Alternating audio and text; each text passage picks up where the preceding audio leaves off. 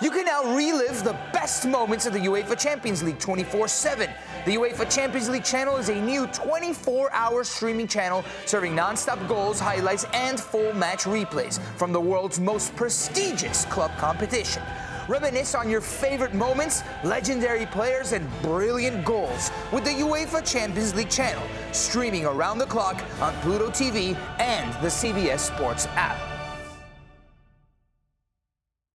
Welcome into the Autzen Audibles podcast. I'm Matt Prehm, Eric Skopel on the show. As always, it's hump day. It's Wednesday. That means it's mailbag day. We're going to dive into this mailbag and give you a ton of discussion on football recruiting, basketball recruiting. We got it all covered in this mailbag. There's going to be a ton to talk about, me and Eric here on the show. And first we do that, I want to remind you guys, hey, go give us a review on Google Podcast or iTunes or Spotify, whatever platform you use to listen to the show. Please give us a review. That's always helpful. It helps us, believe it or not.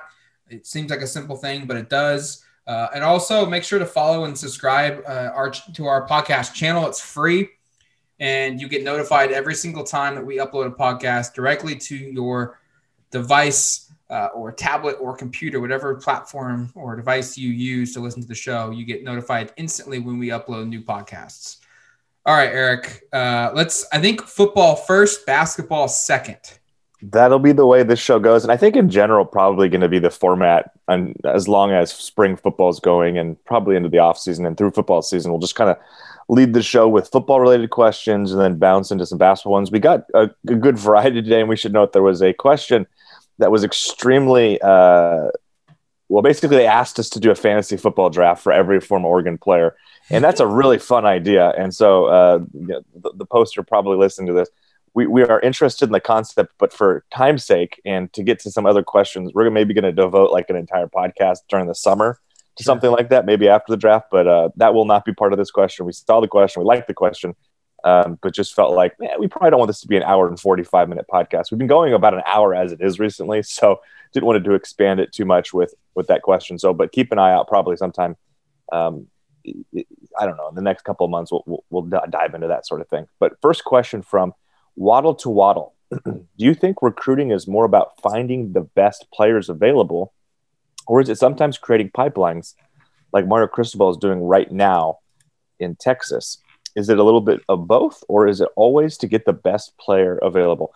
Well, all right. Like, I think for starters, you don't just take a player from a state that can't play at your level. So, like, I mean, there has to be some level of competency, some sort of line in the sand of like, okay, this guy can play for us. I mean, that has to be a part of it. They're not just going to give any Joe Blow one of 85 scholarships just to hope that 5 years down the road they can get a bunch of guys from that same high school, and that original guy can't help them at all. They're not going to do that. And I would actually, and like, I think I would say is like, you probably are more inclined to see, like, I think back to how Mario Cristobal and Willie Taggart both started in Eugene, where they took some flyers on some guys from parts of the country or from high schools. Like, I think of Willie Taggart, a lot of kids from Florida. He had connections there. I'm sure he was thinking, and we started to see that pay dividends the next class before it all split up, where you got a couple of younger teammates of these elite recruits. And in I believe that was the 2017 class, Oregon goes out and lands a bunch of kids from Florida. None of them are like super highly rated, mostly like mid to low 3 stars.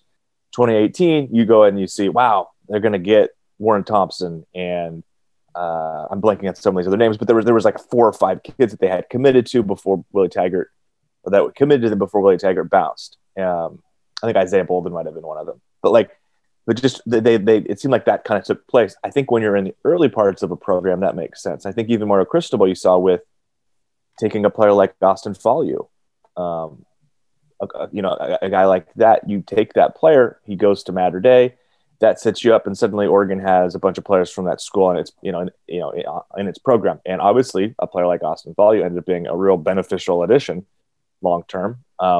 But like I can see that in theory of like, yeah, maybe you take a guy when you're kind of at the on the onset of building a program of, hey, maybe he's even or slightly below prospect X, but we're going to maybe take a shot here because we think he's got a younger brother who's really good, or he's got friends who are really good.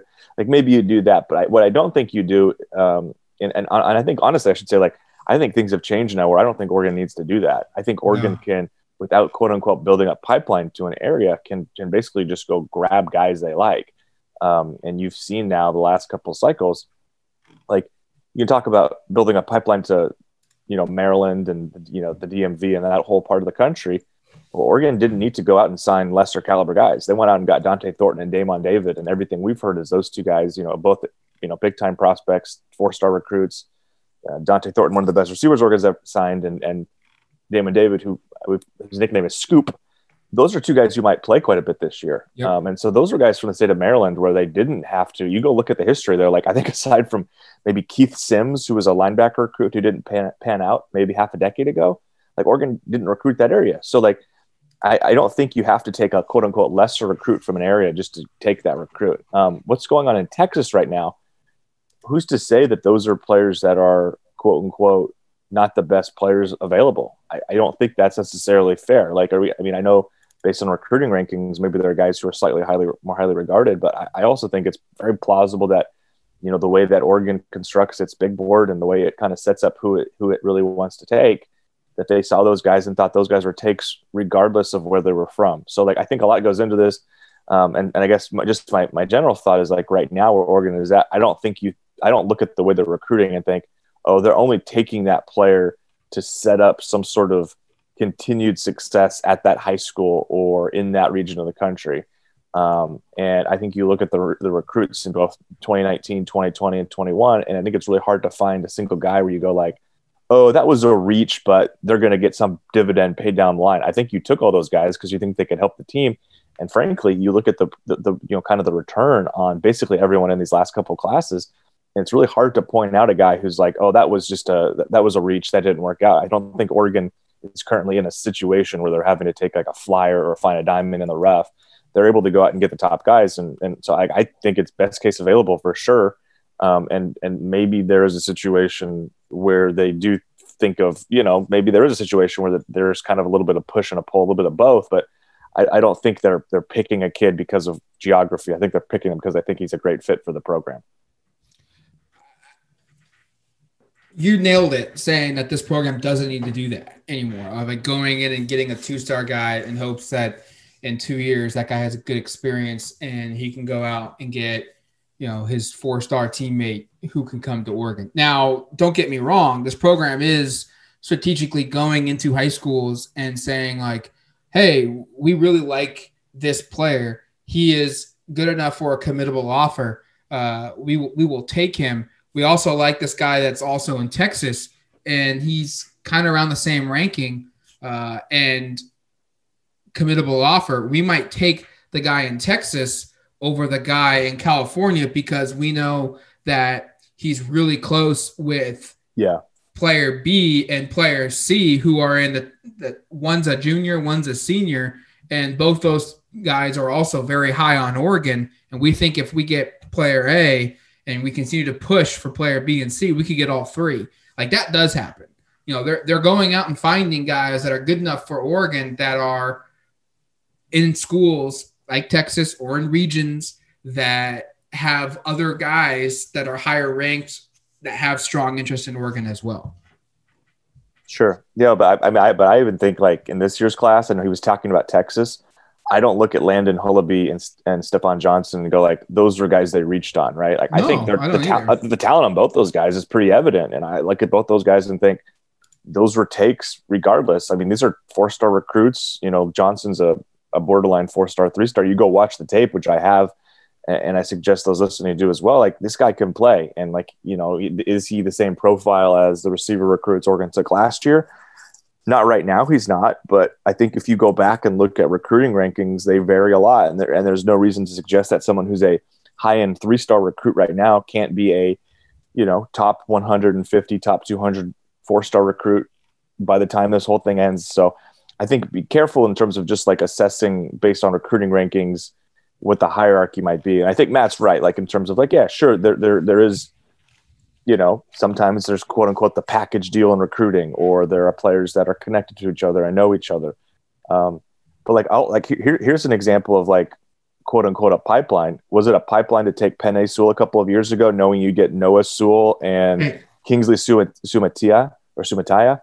Like maybe it quote unquote was a pipeline to get the first one, but you sure as hell were going to take Penei Sewell because he's one of the best, if not the best, offensive line prospects to come out of the state and maybe the West Coast in like a decade. So like, yeah, sure, you can say that was a pipeline recruit because he was kind of the first big kid from Utah. Oregon lands, and it sets you up with his younger brother and then his really close family friend who are also like 4 or 5-star recruits. But that's not a guy you bring in just because of the other guys. You take him independently, and that has to be the push-pull. And again, I'm not saying that Oregon wouldn't bring in a recruit who's maybe not quite as high caliber in terms of the recruiting rankings as somebody else, but I also just think you have to kind of parse through that and suggest that Oregon does its own scouting and knows kind of what its priorities are each class and finds guys they like. And just because the recruiting rankings reflect that he's quote unquote lesser rated or lower quality player than somebody else doesn't mean that's the case in their minds too. All right, next one from @Tosh Myers. With Tim DeRuyter's defense, a base 3-4, there will be 3 defensive linemen consistently starting and 6 to 7 in the rotation.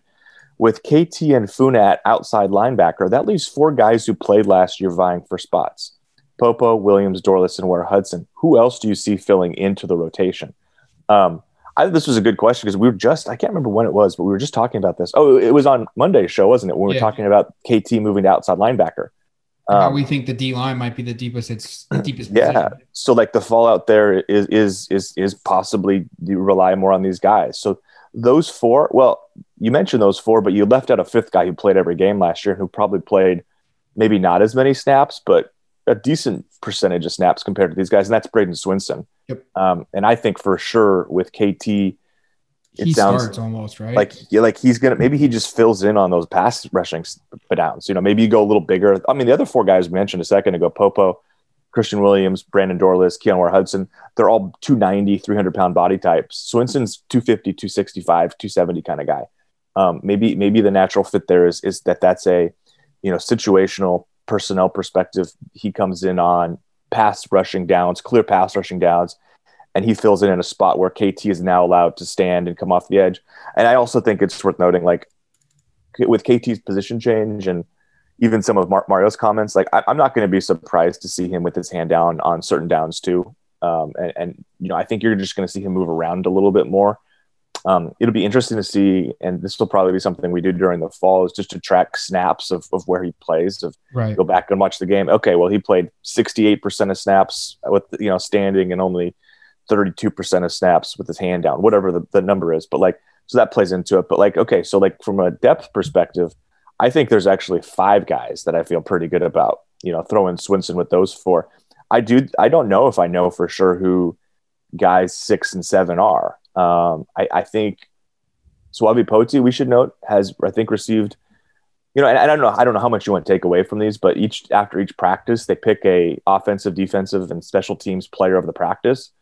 I thought it was kind of notable that Suave Pote, who's been pretty quiet since enrolling, a St. John's Bosco recruit, had some injuries to deal with when he came in. He earned recognition for one of those days. And that was a guy who I remember last fall, Joe Salavea said he and Mikhail Afisi, another Polynesian defensive lineman from Hawaii, that those 2 guys were players that were, kind of had a lot to prove and weren't quite clear where they fit into things, and that they just kind of had to work on their game. And I kind of took that as, Big Joe kind of trying to motivate those 2 guys, seeing the potential in those 2 guys, trying to get the most out of them, saying, hey, yeah, they might be high upside guys, but right now they're not ready. And so part of me thinks those are 2 names to watch just because Joe highlighted them. And I think the other one that everyone gets excited about, but I don't know, it's kind of hard to know exactly what his availability, or just because of injury, of what it's going to be, is Jason Jones. I think we're all really excited based on the body type. This is as close as Oregon's had probably in half a decade to that DeForest Buckner, Eric Armstead, 6'7", 6'8". I know he's listed 6'6", but that kind of body, that long, rangy, thick, filled out frame. I think that's a fit eventually, but is that right now? I don't know. And I think I don't know. Like, I think I guess those would be the three names I would point to off the top of my head. And maybe you throw in Keanu Williams because he's a 4-star and he's a recent enrollee. But like, I look at the five I said, and then I go Suavi Poti, Makiel Afisi, and Jason Jones are the three that I would look at and say they'd kind of fit the body type and the composition of what I would expect to be players to contribute right away. And another one, I guess now I'm just naming every scholarship defensive lineman, which is basically cheating. But like, I also know, like, I just don't have any idea what to make from Jalen Smith because he was playing offensive line last year, and I know they're high on him, and physically he's a freak. Well, like they don't like, what do you want to do with him? They don't move him to offense last year if they didn't think he was more than a year or two away from helping. Like, agreed. That's what I think. He could be a good player, and he probably will develop into one, but they don't make that move along the offensive line unless he's that good of an offensive line prospect where he doesn't move back, which he has, right? Or they don't think he's going to help in a year or two, because if he was a guy that was going to play a ton of snaps as a freshman in 2020 or even this year, they wouldn't have made that move. They would have picked somebody else. Yeah, it has to be that. And we should note one other piece here. When Kayvon was running through players who were playing a kind of a standing outside linebacker position, he included Jake Shipley, which I was surprised by. I mean, Shipley's body type, he's like 6'4", 280. I would have thought he was going to kind of pack on some weight, but it sounds like he might be more of the hybrid, I think it's called the star position, than he is a defensive lineman at this point. So, the numbers, I think the thing with defensive line is they don't have a ton of bodies in this group. Like, it's not, I mean, you look at the guys that they have are really good. Yeah, exactly. And so like, I do still think, I feel pretty good about saying that there's five I'm confident in. I think part of spring and the offseason and fall is trying to get to that 6 and 7 number, which you do need to hit, especially if we think Kayvon is playing more of an outside linebacker role than a defensive role, just a defensive line role, because that does cut some of your numbers down. I don't know, Matt, like, do you have, I mean, I guess here's the question. First off, do you agree that like the five I listed are probably the five you feel best on? And yes, who is your like next one or two that you feel better about? I feel very good about Brandon Dorlus, and then Christian Williams, and then Braden Swinson, and then Keon Ware-Hudson. Popo Amave is the wild card. Like, he's played in 25 games for Oregon, but he hasn't started a single game. Yeah, that's wild. Yeah, like Christian Williams played in 3 as a true freshman, redshirted as a redshirt freshman in 2020. He played in all 7, got 2 starts ahead of Popo at the nose tackle position towards the end of the year.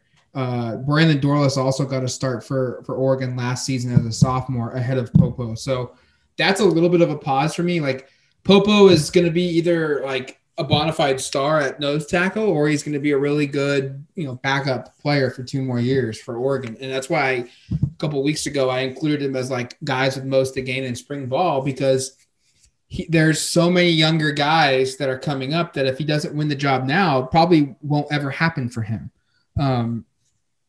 Behind that group, as crazy as it sounds, like I think I would put Jason Jones being the 5th guy, Suavi Poti being the 6th, and Keanu Williams being the 7th. I'm high on Jalen Smith, but again, like I said, you don't move him positions and have that kind of uncertainty unless you think he's a couple years away. Yeah, and we should also know, Matt, that we'll talk to Joe Salavea at some point this spring. I don't know, we don't have a date on that. Typically, they've done assistant coaches, I think, on Thursdays and Saturdays. So probably later this week, you'll see an update from Salavea, and I'm hopeful. And in the past, he's been pretty forthcoming, like I said, but just kind of what he's seeing, with this group. And are we correct in throwing Swinson with that top 4, or is he a little bit further back? And how much have a couple guys here who we literally haven't seen? We haven't seen Suavi Pote play. We haven't seen Makiel Afisi or Jason Jones or Jalen Smith play. So like, how far are those guys along? What's the progress been there? It's kind of hard to know because we don't get to watch practice to really get a feel on the hierarchy of like who's running with the 2s or the 3s and whatnot. But speaking with Coach Joe and later this week or the next couple of weeks, we'll probably provide us some clarity on that. All right, last football one before we move on to some hoop talk on the back end here. This is a little more of a logistics question, but I did think it was notable, and I thought we could maybe kind of bring the conversation a little bit fuller circle here. But from Todd Duck, I've seen a lot of discussion on fans or no fans at Autzen for the spring game. But what about the logistics with the vaccination clinic set up in the parking lot? I cannot imagine they would break down all the tents, traffic gates, heaters, etc. I wanted to include this just because I thought we should maybe touch base again on our expectation and see if they've changed for the concept of fans at the spring game. But first, real quick, if you're expecting 20,000 fans at Autzen, you're crazy. Right. And I think that's the part of, look, they may not have enough fans. I mean, like, first, they might not have fans at all. Like, I think that's totally plausible. I mean, I would probably expect, because of what we're seeing with softball and baseball having limited numbers in their stands for games, that you would want to get at least some fans at Autzen. And I'm sure you could find a number that would be safe. I don't know what that number is off the top of my head. I'm not even going to throw one out there. But it certainly wouldn't be like a quarter capacity or something like that. And it might not even be 10% of capacity that you're comfortable with.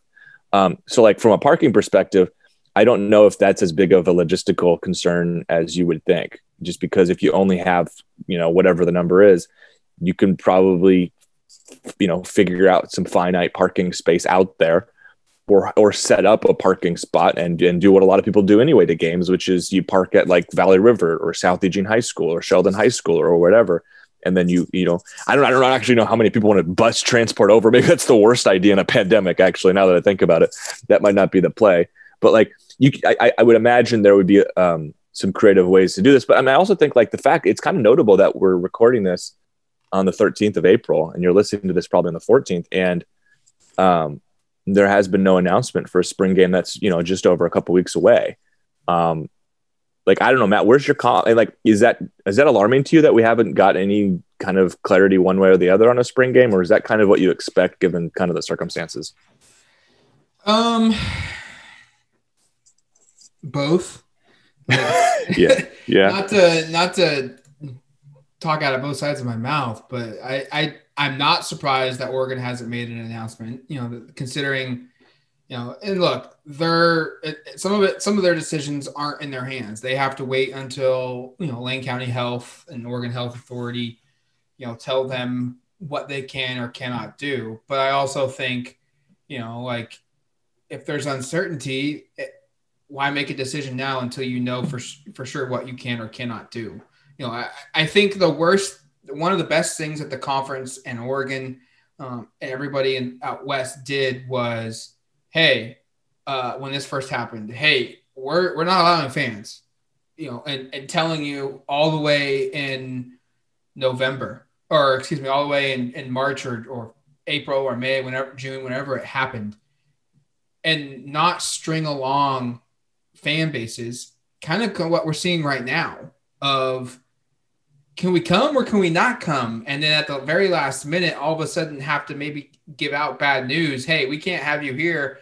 And now all of a sudden you've got a bunch of people who've made plans and they have to cancel. Like, I think that was really a big step in a positive direction for the conference and for Oregon last year, around this time, when they just shut everything down. Like, we're not having fans in the stadium, and everyone overreacted and was like, why can you make that decision now? Like, wait until numbers get better.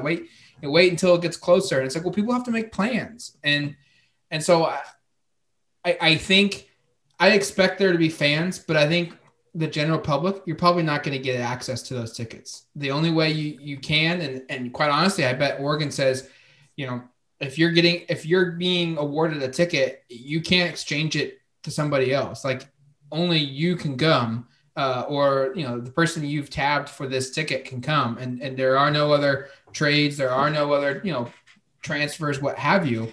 But I think they'll probably allow fans. It'll probably be a very, very small amount. More often than not, people that will be in the stadium will probably be people who are associated in some capacity with the people that are playing in the game. Like, I think that's probably the most likely scenario. And if they go beyond that, it'll probably be, you have to be a season ticket holder to get tickets. And it'll probably be, dependent upon where you stand and that, hierarchy of season ticket holders, within the Oregon fan base. But that's just me speculating. I'm not hearing anything of that nature. But if you're expecting 10,000 Duck fans or 15,000 Duck fans, like, I don't expect it. It just doesn't make sense. Yeah, I think you have to pump the brakes here. And as exciting and cool as it is to think about Autzen Stadium with people in it for games, which, gosh, we've talked on the podcast before, so I won't belabor it. We were at Autzen Stadium for every home game this last year, and it was really, really weird, really, really weird having no fans and being able to hear the players scream on the field and, from that far. It was very strange. I'm ecstatic for the concept of being up in the press box and you have an actual atmosphere, just because there wasn't one for, whether it be football, basketball, or whatever sport, for games we attended. But I also think, like, while I do think they'll accommodate some, am I expecting it to feel like a spring game in a normal year? Absolutely not. And I think that's an unrealistic expectation.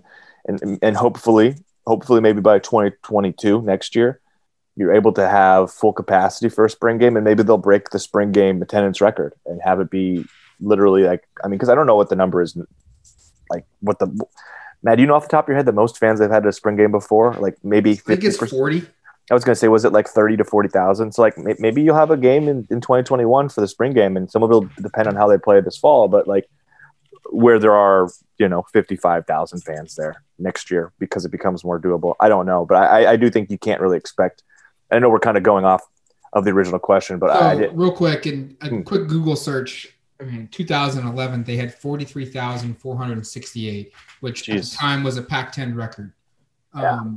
Don't know beyond that. In 2019, that spring game, that's one where Oregon had Herbert coming back. They had 35,000. The next closest was Colorado with 7,550. Yeah, so I think you're not going to see that number, but maybe the. It's going to be what a lot of the other conferences, a lot of the other teams in the conference, their spring games are like. Like in 2019, which is the last time spring football has happened, UCLA and Washington didn't even report attendance. Colorado was second with 7,500. Oregon State had 2,500. Utah had 6,300. It's all in that area, like anywhere from 15 to 7,500, 1,500 to 7,500. Yeah, and I guess that's the silver lining here. Maybe is 2022. Not that there really is a silver lining to this whole thing, but maybe 2022 we see just a jam-packed spring game, and it's going to be really, really fun. I think we're sadly still, like, it feels like we're on the road to recovery, but we're sadly still just pretty far off, like, normalcy returning to the full extent that it had in the past, where you could go to a football game full capacity. I just don't think we're there yet, and who knows what'll be the case this fall. I don't know if we have any clarity there either. All right, back end of the show, talking hoops. First question at John V. Adams. I never understood why everyone seemed like it was a foregone conclusion that LJ Figueroa moves on. Seems like he has a great opportunity in front of him if he stays.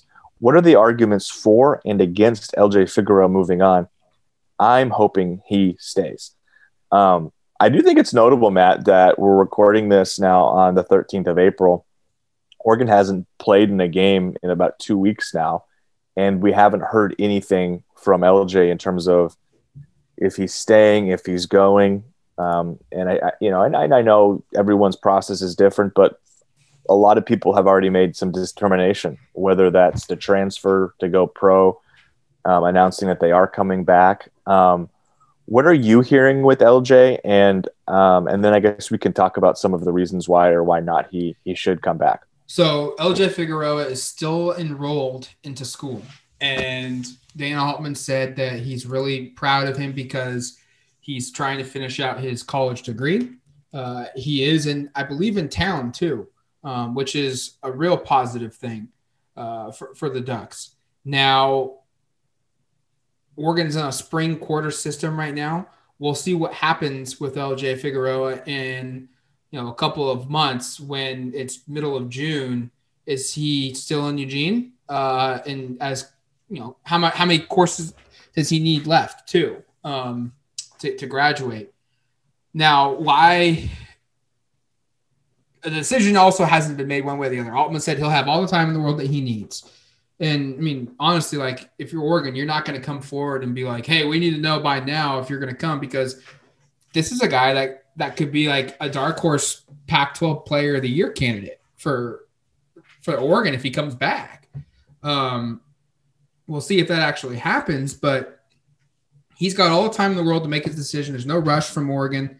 I think the issue for him of maybe why he wouldn't come back is he will be 24 years old when the NBA draft happens next year. So if he were to come back to school, and actually he'd be 25 because he's 23 right now. He was born March 28th, 1998. 24. He'll be 24. I got my math wrong. But he'll be 24 years old if he comes back by the time the NBA draft rolls around. And that's going to scare some teams away from wanting to draft him very high in the draft, because teams are going to look at him and say, well, he maybe just lost 5 or 6 years of, his best, some of his basketball timeline, and how much are we going to get out of him? The counterpoint to that is Chris Duarte is currently going through the same thing, and he has elevated himself almost to a lottery pick because of the year that he has had for Oregon, even though he is going to be 24 when the draft rolls around. And Duarte has shown that, hey, I might not be a younger prospect, but I can come in and help you right away. I could probably start for some teams next season, All-American type year. And for LJ Figueroa, it's can I replicate that? I mean, he was very close to shooting career highs 3-point percentage this year. He shot 37% from three. He was 0.3 rebounds away from a career high there. Steals, he was very close to his career high there. And he also played fewer minutes than his career high of 32 a game in 2018-19. And this season he played 29 minutes. So I look at this and think there's a lot of positives, but there's some negatives too for coming back. And it'll probably ultimately just come down to is, can I build upon the 2020-2021 season, increase my averages to 50% field goal shooting, shoot above 40% on threes, maybe go to a 2 steals per game number, and be more than just, can you get those assist numbers up? Can you increase your average a little bit? And if you do that, then you can maybe move yourself into the draft status where you're draftable right now. Like Duarte was generating some draft buzz as a junior at Oregon. I don't feel like LJ Figueroa right now, like if he were to go pro all of a sudden, like NBA teams are going to be, at minimum saying, hey, we'll give you a G League spot. I don't know if that's there yet, but that's what he could win or accomplish by coming back to Oregon next season. And people are going to say, well, why wouldn't you want to pursue a G League career? Or why wouldn't you want to pursue an NBA career? You're going to get paid a ton of money, yada, yada, yada. Well, that's true, but overseas money is also really good. And he could make probably more overseas right now than he would in the G League if he left. So there's a lot of discussions. I don't think there's a wrong choice here. And that's the great thing for Figueroa is either option he chooses will probably be one that works out for him. I think this one's really fascinating because he feels – I don't think there's any guarantee that with 1 year at Oregon he has a draft stock, like you said, the following year. I don't think there's any guarantee with LJ that he comes back and he suddenly is like a first-round pick or he's even drafted at all maybe. So, and partly because of his age, partly just because of his skill set, I think his shot is probably, the shot mechanics aren't perfect, and you can go out and find a lot of guys who have a little bit better form and who probably can shoot it at a similar percentage. So you weigh those sort of things. And I think he is a fantastic college player, and I just kind of wonder what his real professional, especially NBA prospectus is. And so to me, it's for him, is it, I want to go maximize college and come back and go out with maybe being, an all conference player, or maybe, like you said, a dark horse conference player of the year player, get some national attention, push the Oregon program to another level. Oregon had a solid season this last year, could have been better. He comes back. The team has, similar or greater aspirations, and maybe they reach those, and he gets to ride off into the sunset as part of something special. So like, I think they're, just from like a player, from a player perspective, there's that. And then of course there's all sorts of, the individual has all sorts of other reasons to, return or not. And like, I don't know, Matt, this is going to kind of jump into the next part of this, but let's just tackle this before we go into this. How much do you think LJ's decision impacts what Oregon does in the transfer market? And like, let's say LJ decides to come back. How many players do you think they take? Does that impact the kind of players they're going after? And let's say he doesn't, how does it impact it? Like, I feel like, and we're going to get to these last couple questions here, and they're both kind of regarding the transfer market, Oregon not having landed anybody. Like, do you think it's almost kind of as simple as like, once LJ decides, they'll have a little bit more traction? Or do you think that's kind of, those two things aren't even really related to each other?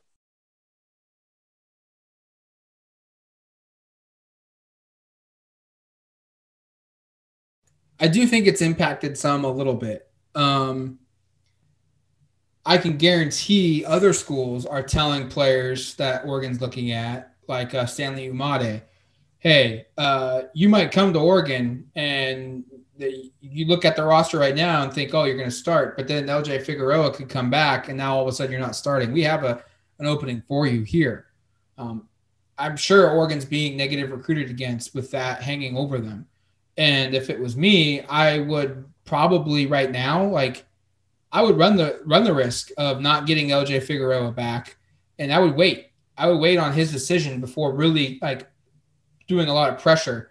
Not that Oregon's going to do any pressure, but like I would first see if LJ wants to come back. I think that's probably their most important recruit right now. And if he comes back, I think you've got another starter back. You've now all of a sudden got 3 guys from a Sweet 16 team back, and your head of your press is all intact with Figueroa, Richardson, and Eric Williams. And you've got also a 4 starter back in N'Faly Dante, who opened the year as a starter. So I look at that and think, like, that's probably your most important player. He's got experience, and wait until he's there. Now, is it impacting things? I'm sure it is to an extent, but I don't think it's also a drastic one either. I don't think a lot of guys are looking at it and saying, well, I can't consider you until LJ Figueroa makes his decision. It just so happens that some of the guys that Oregon was targeting were guys that played similar positions as Figueroa. I also think the fact that Will Richardson's back and the fact that Eric Williams is back too has impacted some of these guys and their decisions that they want to, of where they're going. Stanley Umade, Boogie Ellis, Matt Bradley. I mean, these are guys where they don't want to go somewhere and be the 4th or 5th option. They want to go and be the number 1, or they want to go and be the number 2, or at minimum the number 3 option. And right now, like, I have a hard time looking at anyone who's on the transfer market and saying, you're for sure going to be ahead of Will, and you're for sure going to be ahead of Eric Williams. Like, people sleep on Eric Williams immensely in my mind. This is a guy that was averaging like 15 a game before he got hurt and then got COVID. And then when he came back from both of those, Figueroa had kind of elevated his status a little bit there. Duarte was on a tear. Omarui was on a tear. Richardson got back into the lineup. And so he kind of fell into that 5th man go-to spot and, embraced it and was okay with it. And his numbers dipped a little bit. But when Richardson wasn't playing and before Williams got hurt and then had COVID or was out for COVID protocols, I don't know if he ever had COVID, but he was out for COVID protocols. He was one of the best players in the conference. And so I look at this and think, this is probably a case where Dan Altman said something really interesting last week in his wrap-up interview session. Was the transfer portal can be full of really good guys, but there's also a lot of guys out there that are looking out for their interests. And it's all about finding guys that want to come to Oregon and win as a team and buy into the culture of team first before me first. And not that Matt Bradley or Stanley Umade are bad apples or me first guys, But there are guys out there that are like, hey, it didn't work out at my other school. I want to go somewhere where I know I can start, or I want to be the guy that gets us to the tournament, and I just need a little bit of help to get there. And I think some of these guys, it doesn't fit. Oregon can say, hey, we're going to start you. You're going to play, but you're also not going to be the one option. You're not going to be the number 2 option, because we've got established guys in the program who are like that. And so that's what I think is really important for looking at grad transfers. And if you go back in the history, Eric, you and I were talking about this yesterday before you even got this question. I think in Dana Altman's entire time at Oregon, none of his grad transfers have been the primary or the secondary go-to player on offense. None of them.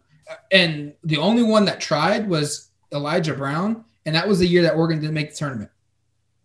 Every other guy has kind of been a secondary role player, offensively go-to wise. And the guys that have committed to other schools, Bradley, Boogie Ellis, Stanley Umade, Kellen Grady, you go through the list of guys, and none of, all of those guys were looking, to land at spots where they could be the 1 or the 2 scorer. I'd be shocked if any of those guys are going to be the 3rd or 4th option scoring.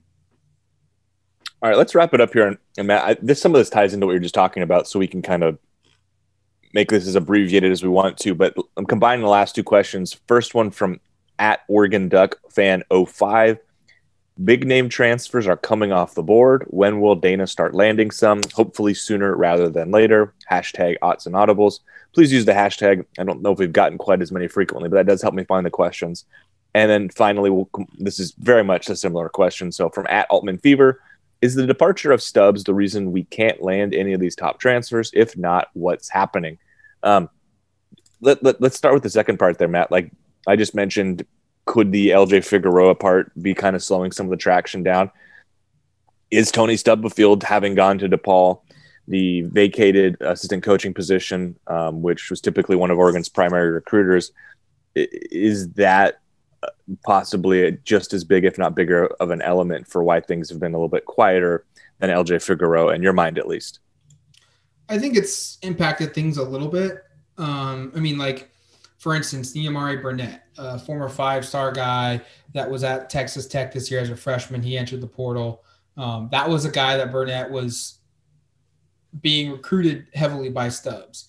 And Oregon kind of cooled off on him anyways, but when Stubbs left, that officially kind of ended Oregon's interest there. Like a guy like Langston Wilson, a guy that's the number 2 junior college transfer in the country, he got out of his national letter of intent with Alabama a couple of days ago and is opening things back up again.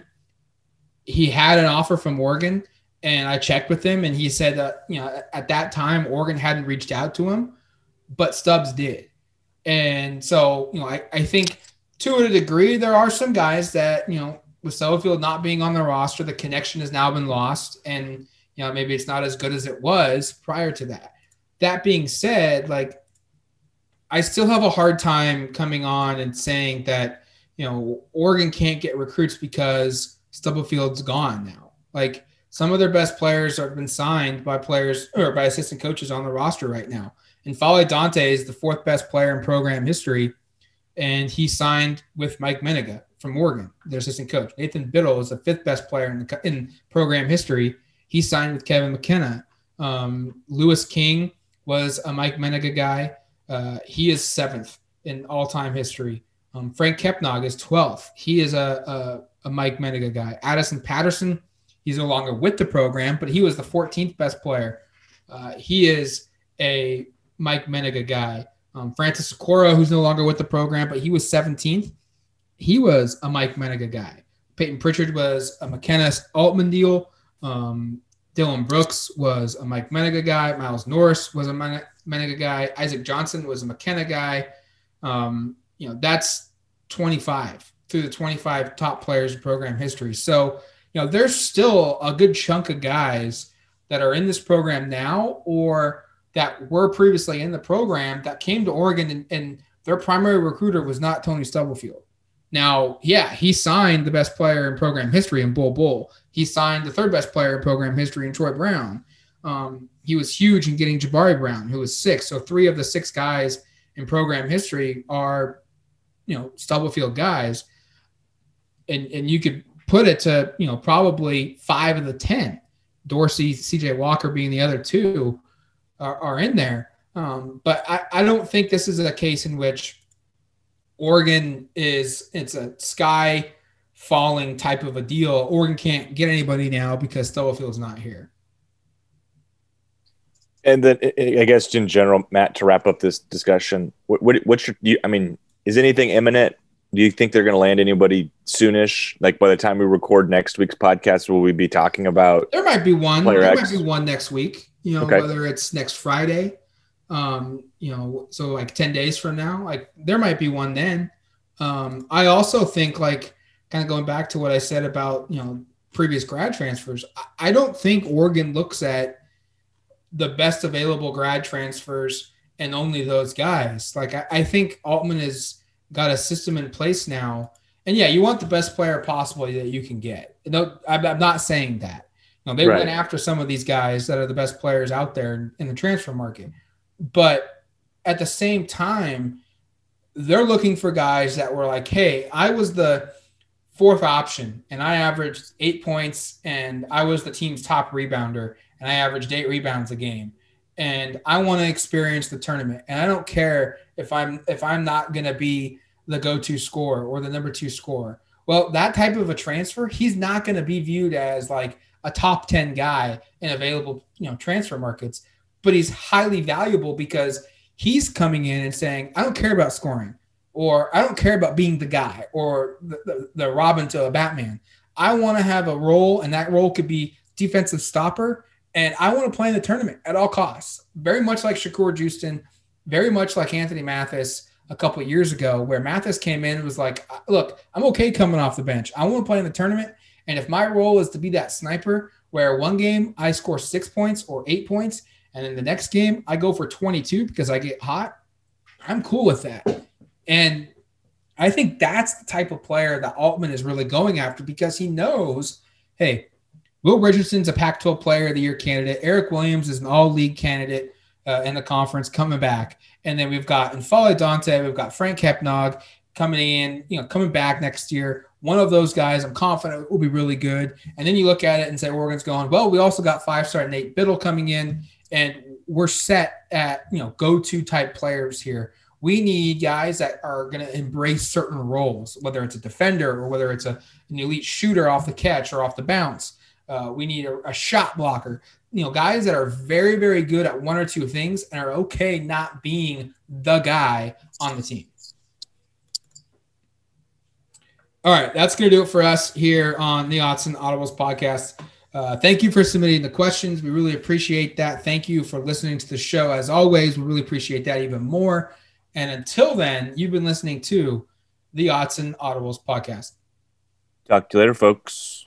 MTV's official Challenge podcast is back for another season. And so are we. I'm Tori Deal. And I'm Anissa Ferreira. The wait is over, guys. All Stars 4 is finally here. And this season takes it to a whole new level. Old school legends, modern power players, and ex-lovers are all competing in Cape Town, South Africa for the prize of $300,000. And we're going to be right here along with you fans, covering every episode on the podcast. Listen to MTV's official Challenge podcast wherever you get your podcasts.